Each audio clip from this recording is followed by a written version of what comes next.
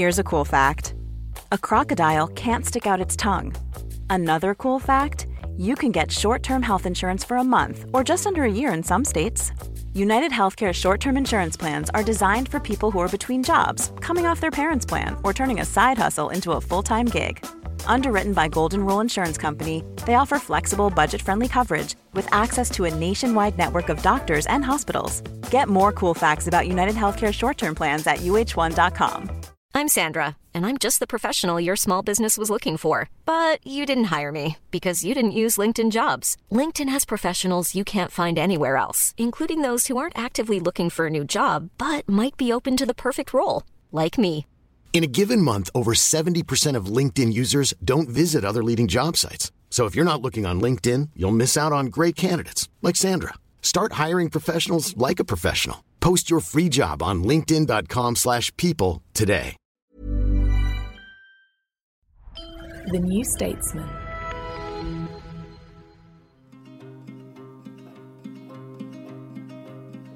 Hello, I'm Katie Stallard, and you're listening to the New Statesman podcast. The war between Israel and Hamas is now in its second month, and the humanitarian situation in Gaza is deteriorating. As we're recording this, Israeli military vehicles have surrounded the Al-Shifa hospital in Gaza City, where fuel, water and medicine are running out for the people sheltering inside. But there are also growing fears of a wider regional conflict. Israel is trading fire with Hezbollah in southern Lebanon, and the United States has carried out airstrikes on Iranian-linked facilities in Syria and Iraq. Joining me to discuss all this, and in particular Iran's interests and involvement, is Sir John Jenkins, the former British ambassador to Saudi Arabia, Libya, Iraq, Syria and Burma, among his many diplomatic postings, and the author of a recent essay in The New Statesman titled The Iran Trap. Sir John, thank you for joining me. You're very welcome. Nice to be here. Let's start with a sense of where we are now into this second month. How would you characterise the current status of this conflict, particularly in terms of its regional dimensions? You know, the thing that strikes me about this, and talking to quite a lot of senior Israelis recently, is the way that they frame it. And they will say it's a paradigm shift. Now, it's a paradigm shift in two ways, I think. One is that the Israelis realize that the policy that they have pursued for the last decade, 2 decades, of seeking to, as they say, mow the grass in terms of conflict, not just with Hamas, but also with Hezbollah and others. And in the meantime, resist pressure for a serious return to negotiations on a Palestinian state, has essentially collapsed. They cannot now tolerate a Gaza which is under Hamas control, although it's not at all clear what they think is going to come afterwards. I mean, that is now becoming the centre of the international debate. And that also means that they will not be able to tolerate the sort of presence that Hezbollah have established over the last 23 years since Resolution 1701 in the north, so in southern Lebanon. Now, 1701 was supposed to ensure that bit of southern Lebanon from the border with Israel up to the Litani River was essentially demilitarized. There were no weapons at all. I mean, that's actually been a joke for at least 15 years. I remember being up there in 2008, 2009, talking to various people, including the commander of the Lebanese army there. And I said to him, it's quite clear that Hezbollah have got their people all over this place, and they've got weapons, they've got bunkers. This is against 1701. What do you do about it? He got very cross because he couldn't answer. And I think that has now become a big issue. So the presence of Hezbollah on that border. Now, I think the Israelis are now entirely concentrating on Gaza. They're trying to remove Hamas from Gaza, whatever that means. There will be an issue about what happens afterwards. They're trying to keep the north quiet. The level of attacks across that border from Hezbollah and the Israeli responses has ticked up noticeably in the last week, 2 weeks. Now, my guess is, and if you listen, Nasrallah has now spoken twice since the conflict erupted. It looks to me as if Hezbollah are trying to do what Hezbollah have always tried to do, which is calibrate the level of their level of attack with an Israeli level of response, which stops short of an outright conflict. Because I think the memory of 2006 and the massive destruction that was wreaked on Lebanon in 2006 is still very, very raw. And we've seen Me'ati, the Lebanese prime minister saying that Lebanon needs to stay out of conflict. This will be disastrous, blah, blah, blah. He also says he trusts Hezbollah's judgment, which, of course, he has to say. And that's an issue. Can Hezbollah calibrate this effectively? More widely, you're seeing Iraq or Iranian-inspired groups attacking the US in particular in Syria and Iraq. The US still have military presence in parts of Syria, up in the northeast, and down on the border with Jordan, and a significant military presence up in the north of Iraq, and they're being targeted. So there's a lot of stuff that's going on, which looks to me quite unstable. I don't think anybody really wants to have a major regional conflict, and I think it's clearly a lesson of the Riyadh summit recently, when there was a lot of words and not much action. But who knows? I mean, people miscalculate. What does that calibration look like from the Iranian side? Is there also a sense of trying to manage this short of an all-out conflict? Yeah, I don't think, the Iranians, I think, see this. I mean, the conflict, as I wrote in the essay, the conflict with Israel is a major preoccupation of the Iranian leadership. Has been since the Iranian Revolution, since 1979, since Khomeini came back. I think the Iranians see great virtue in strategic patience. They think Israel will eventually disappear because it is divinely ordained. Their duty is to help it along, but not to provoke the sort of regional conflict, particularly with two US carrier groups off the coast of Lebanon and Israel, that would precipitate a major US or indeed Israeli or US-Israeli attack on key Iranian assets, either in Iraq or Syria or indeed in Iran itself. But again, this is a question of judgment. And if you look at the history of the region over the last few decades, people get things wrong quite a lot of the time. If we take a step back and look at the key protagonists here, in particular, the link between Iran, Hamas, Hezbollah, and the Shia militias in Iraq and Syria. Yeah. What do we need to understand about their shared objectives here, particularly with how they view Israel? The Iranians have developed from the early 1980s onwards, a method of forward defense. And this forward defense essentially meant that that if there was going to be a conflict with their enemies, either in the Gulf, the Americans, Israelis, or whoever, it was going to be somewhere else. It wasn't going to be on Iranian soil. This is why they helped found Hezbollah in the very early 1980s. Hezbollah emerged out of other Shia groups, particularly Amal, which still exists. The Speaker of the Lebanese Parliament, Nabi Berri, is the leader of Amal, but that sort of collapsed into Hezbollah. And Hezbollah were then the recipient of training from the Revolutionary Guards, massive equipment transfers, and a lot of money. And that's continued over the last 40 years. This is the same model that they have deployed in Iraq, helped, of course, by the 2003 invasion, the destruction of the Saddamist regime, which removed any controls on Iranian activity inside Iraq, in Syria, and now in Yemen. Now, these groups are not all the same. Hezbollah has a particular trajectory, and because it was set up by the Revolutionary Guards, and because historically there was always a connection between Lebanese Shia and Iran, going back to the 17th century, that's always been very, very close. The Iraqi militias, there are various Iraqi militias. Some are closer to the line, what's called the line of the Imam, Khat al-Imam, than others, and some less inclined to take direct Iranian instructions. The Sadrists, for example. The Sadrists are a militant millenarian group, but they're more Iraqi nationalists than they are aligned with Iran.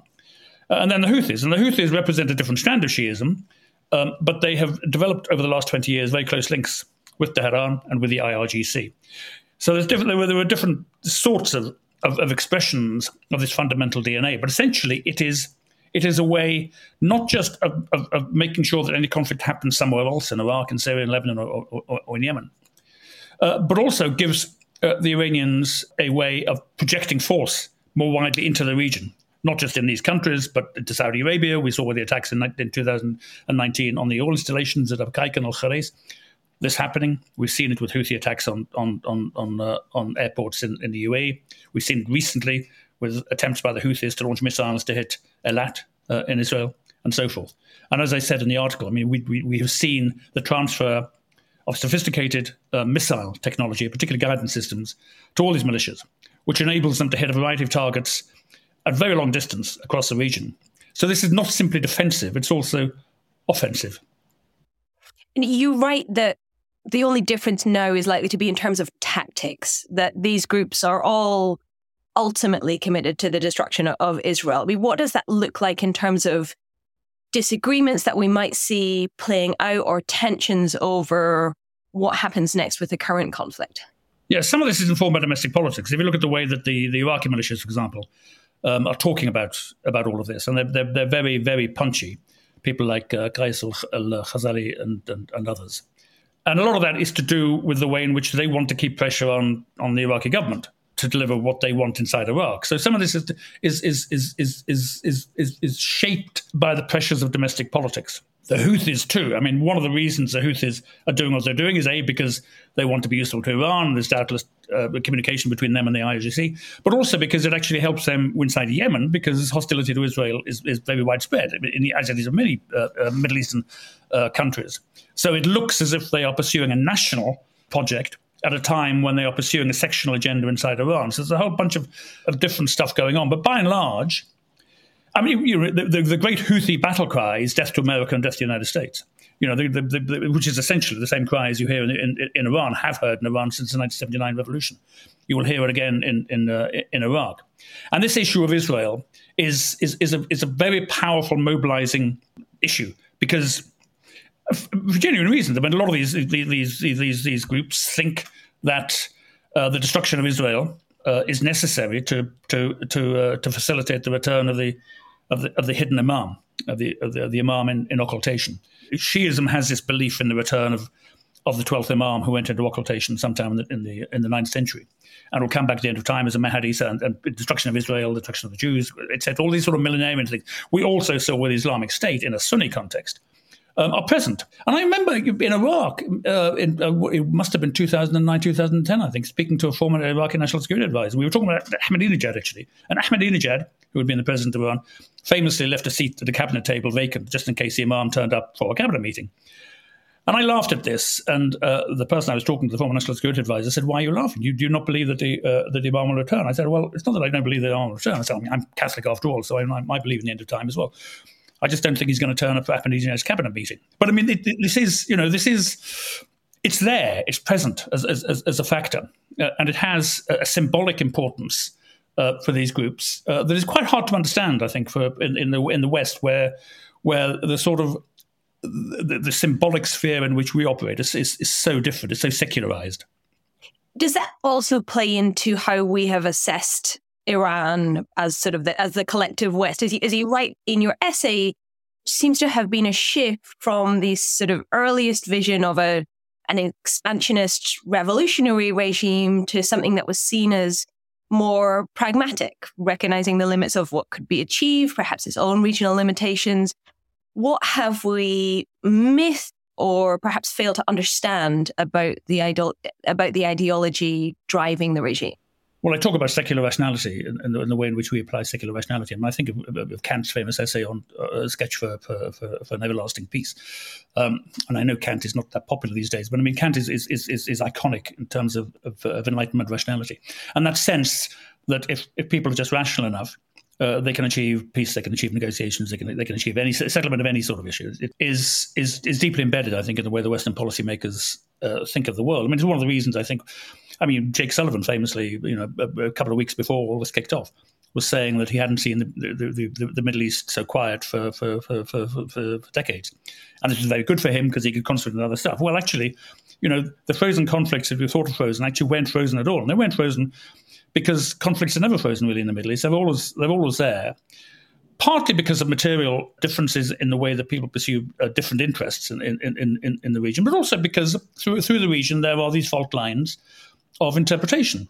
We classify them as sectarianism, and this isn't some sort of crass point about age-old sectarianisms. I mean, these sectarianisms take a very modern form, and they are shaped in a very modern form by modern ideologies. And as I write in the essay, I mean, if you look at Islamisms in the 20th and 21st century have been heavily shaped by the way that by certain forms of quasi-metaphysical Western thought as well, including existentialism. I mean, Heidegger is central to the way that Iranian revolution is construed, the revolution, but also in terms of action. And it's this idea that you need to understand the symbolic world in which these actors move and act in the Middle East, and they are different. So when they say, we believe the Imam will return, this is absolutely essential.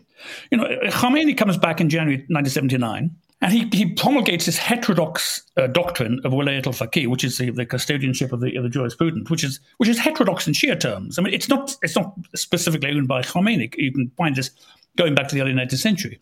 But it's essentially saying that I, Ayatollah Khomeini, because of my learning and because of my piety, I'm uniquely equipped to interpret the will of the hidden Imam. Now, historically, in Shia communities, governments were never Islamically legitimate because you didn't have the Imam. Now, Khomeini is saying this is legitimate because I have a direct line.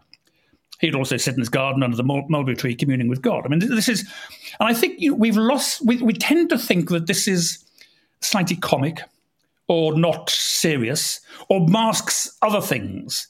Actually, I don't think it masks other things. I mean, it's a bit like, understanding the European 17th century. Why did the Anabaptists of Munster take over Munster? They didn't do it because they wanted, to take over Munster. Well, they did want to take over Munster, but it was because they thought that this was divinely ordained. It was a pursuit of an apocalyptic vision of the world and so forth. And I just think we've lost the ability to interpret the religious mindset when it is applied to politics. Tony Blair saying famously, we don't do God. Well, actually, in the Middle East, they do God. And I think, bridging that gap is really important.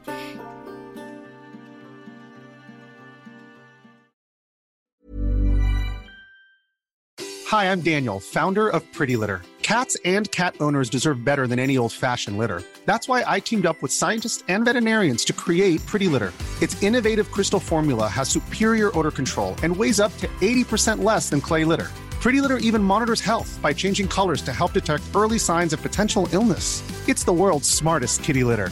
Go to prettylitter.com and use code ACAST for 20% off your first order and a free cat toy. Terms and conditions apply. See site for details. Millions of people have lost weight with personalized plans from Noom. Like Evan, who can't stand salads and still lost 50 pounds. Salads generally for most people are the easy button, right? For me, that wasn't an option. I never really was a salad guy. That's just not who I am. But Noom worked for me. Get your personalized plan today at Noom.com. Real Noom user compensated to provide their story. In 4 weeks, the typical Noom user can expect to lose 1 to 2 pounds per week. Individual results may vary. Cool fact, a crocodile can't stick out its tongue. Also, you can get health insurance for a month or just under a year in some states. United Healthcare short-term insurance plans, underwritten by Golden Rule Insurance Company, offer flexible, budget-friendly coverage for you. Learn more at uh1.com.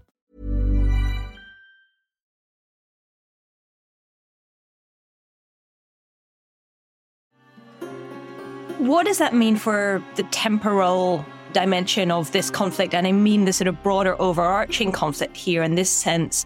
Again, as you outline, you talk about the trap that Iran has set here. What is the end goal in terms of tying down Israel and the United States, in terms of weakening their interests? What's the long-term strategy?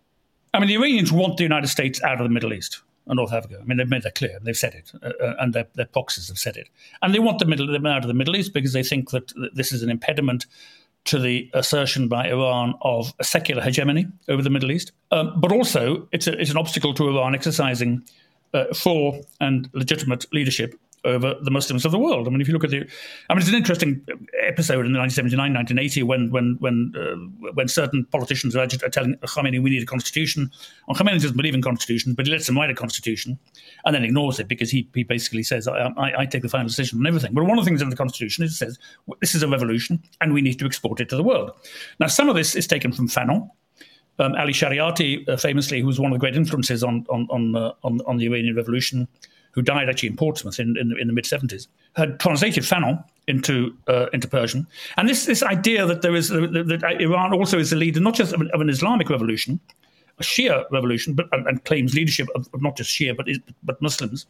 They also claim leadership of the wretched of the earth. I mean, the word they use in Persian, which is an Arabic word, mustarifin, or mahramin al-ard. Mahramin al-ard is the exact translation of les damnés de la terre.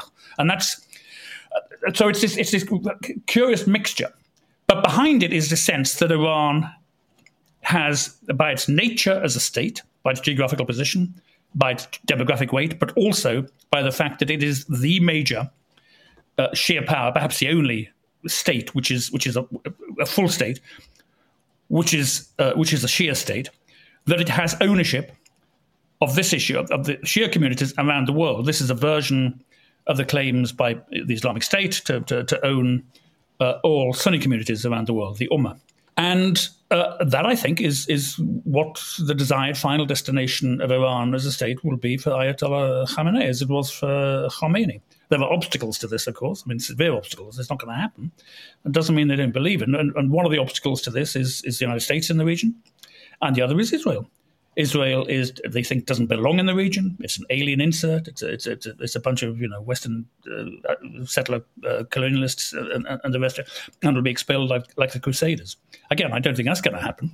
But the problem is, how do you negotiate with a state which believes that this is divinely ordained? This will inevitably happen. It just needs to be helped on its way, which raises questions about the whole issue of the nuclear file, the nuclear deal, of what happens after that, of new negotiations for a nuclear deal and so forth. What does that mean, to drill down into that in a little more depth, for Israel, when on the opposite side of this nominal negotiating table is a state and a regime that believes it should not exist, and has a belief structure that believes that that is inevitably going to become the case? I think you put it in terms of, how do you solve an essentially political problem when the other side doesn't believe in political solutions? Yeah, but if you listen to Khazi Hamdan, the senior Hamas Politburo member, the notorious interview with Lebanese TV, and he's saying we'll continue doing this because Israel can't exist, shouldn't exist, won't exist. And, this is... So this sort of teleological millenarian sort of mindset is very common. Now Hamas will say, and apologists for Hamas will say, well, they've offered truces. Yeah, they've offered truces. They have offered truces. They offered 10-year truces and so forth, which has a model in Islamic history, the so-called Treaty of Hudaybiyah with the inhabitants of Mecca, which the Prophet Muhammad signed and then denounced 3 years later. But that only buys a certain amount of time. And, I think the Israelis... I think there was a sort of mismatch with the Israelis, because Ben Gurion's great mantra was one day at a time. So for Israel, it was all, let's make an advance here and then see where we are tomorrow. And I think you see a bit of that at the moment with Gaza. But for Hamas, they're looking at the longue durée, and they're thinking the longue durée, we're going to win. So anything between now and then, we can make tactical withdrawals, tactical concessions, but they're only tactical. In the end, there is only one solution to this, which is the destruction of Israel. And I think that's also the case for Iran. Now, you might argue, well, you can try and work that through, make tactical concessions, buy some time, and then people will change. Iran hasn't really changed. It's not that there haven't been Iranian pragmatists. There have. Rafsanjani was the most prominent of them when he was president.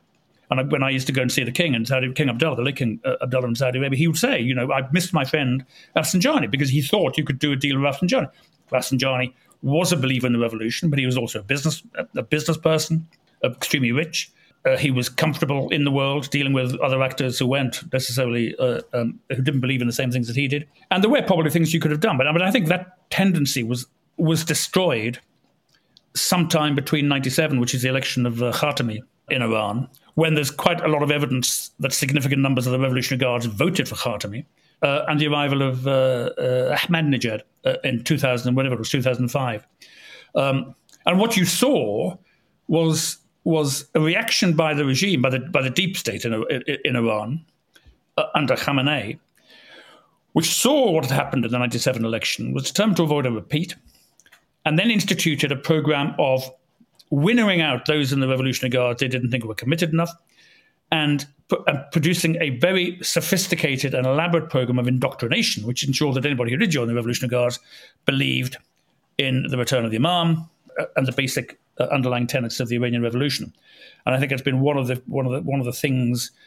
And also, Khamenei then basically sponsors a melding of the clerical and military parts of the regime, which produced this Praetorian state, which is designed to coup-proof the regime. It's a vanguardist regime, and very successfully so far. And I think it's personally, I think it's folly to think that this is going to change, because it hasn't really. And every time it looks as if something will change, the regime reacts. I mean, your opponents always get a vote in all of this, and that applies to internal conflicts, demonstrations, uprisings, as much as it does to external conflicts and wars. Final question, as I know we've taken up a lot of your time already, and I know we're running a little short on time, but you have covered this region and these specific crises in depth for a number of years now. How do you view this current moment? What would you say is the significance of what we're seeing unfolding now? I think it goes along with the other things we've seen in the Gulf, particularly in Saudi Arabia. Now, people have different views about Mohammed bin Salman, and he's Jamal Khashoggi was a friend of mine. What happened to him was absolutely unconscionable. It was brutal. It was criminal, and it was never satisfactorily resolved. But the reforms that are happening in Saudi Arabia, the social reforms in particular, are important and widely popular. And Saudi Arabia is not just Mohammed bin Salman; it's 20 million Saudis. And this is really important because Saudi Arabia was actually one of the central promoters of a particular form of austere Wahhabi Salafism from the late 1950s onwards, which in the end led to things like the Islamic State, Al-Qaeda, and all these other groups in a complicated sort of way. I think the Saudis woke up to the dangers of this in the late 1990s and then decided they needed to do something about it and combat it. And what we're seeing now with the new Saudi Arabia is a decision to try and join the rest of the world, a sort of globalized, economic, technologically advanced. And that is an important moment in itself. I think this in Gaza, so I think that in itself is a change. This in Gaza is another sort of change in the other direction because it has destroyed the assumptions of the last 20 years. It was interesting, this whole question of normalization between Saudi Arabia and Israel, because the Israelis were always much keener on this than the Saudis were. And every time Netanyahu looked eager, then Mohammed bin Salman put the price up. I think the price now, I think the Saudis are still interested in this, not necessarily because they love Israel, but because they see something that helps reduce the level of conflict in the region as important for their own social and economic ambitions. So I think the Saudis and the Emiratis and the Bahrainis and everybody else in the Gulf and elsewhere wants there to be a settlement of this. But I think the price now, whereas before this conflict, the price may have been something less than a Palestinian state. I think the price for that now, for normalization, is a Palestinian state. And in the end, that is the answer to this. I mean, it's not the answer to everything. It's not the answer to Iran. It's not the answer to Hezbollah and the rest of it. But it's the answer to a lot of the other sort of conflicts. And it removes one of the major causes of unease, anger, unrest, and so forth in the Arab Middle East and the Muslim world more generally. It is not that Egypt or Jordan are going to denounce their treaties with Israel. They got too much invested in it. But what the Palestinian issue does, it has the ability to stop other things happening. And I think that's something that the Saudis have come to understand very clearly. So it is important what happens on the day after this conflict ends, what sort of arrangements are in place for Gaza, and what sort of political arrangements are in place for the Palestinians more generally, because they're not going anywhere. They really aren't. I mean, Ben Gvir and Smotrich may want to force them out of the West Bank and Gaza, but I just don't think. I mean, it's not going to happen. It'd be immoral, but it's not. It's also not practical politics. You've got to have a plan to deal with this. Now, you need a different sort of Israeli government. How long that's going to take, I don't know. And it's I think Israel is not the only country where there's a lack of interesting, competent, and inspiring leadership, political leadership. But and if it's important for the Middle East, it's going to be important for the United States as well. So I think it's really interesting, this whole, when Biden or indeed Obama says we need to pivot to the Asia Pacific and we're going to leave the Middle East behind. Well, as it was Lenin, I think, who said that, to paraphrase, that the Middle East, you might not be interested in the Middle East, but the Middle East is interested in you. And I think that's a cliche, but there's quite a lot of truth in it. Oh, absolutely. No, that rings extraordinarily true in these current times. The perennial desire for every US administration to shift its focus and realign from the Middle East towards the famous and apparently never coming pivot to Asia.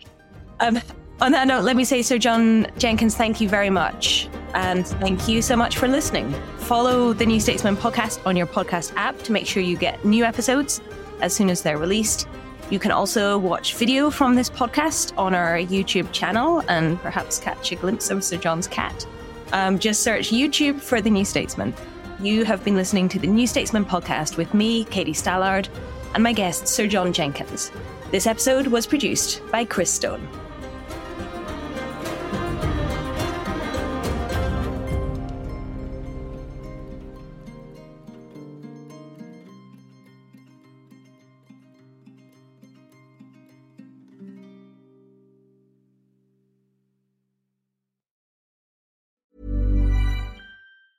Hey, it's Danny Pellegrino from Everything Iconic.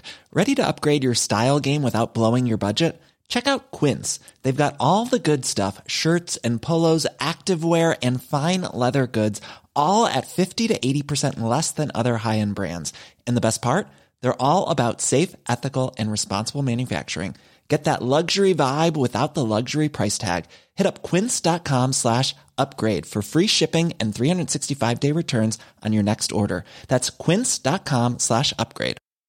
Hi, I'm Daniel, founder of Pretty Litter. Did you know cats tend to hide symptoms of sickness and pain? I learned this the hard way after losing my cat, Gingy. So I created Pretty Litter, a health monitoring litter that helps detect early signs of illness by changing colors, saving you money and potentially your cat's life. Pretty Litter is veterinarian developed, and it's the easiest way to keep tabs on your fur baby's health right at home. Go to prettylitter.com and use code ACAST for 20% off your first order and a free cat toy. Terms and conditions apply. See site for details.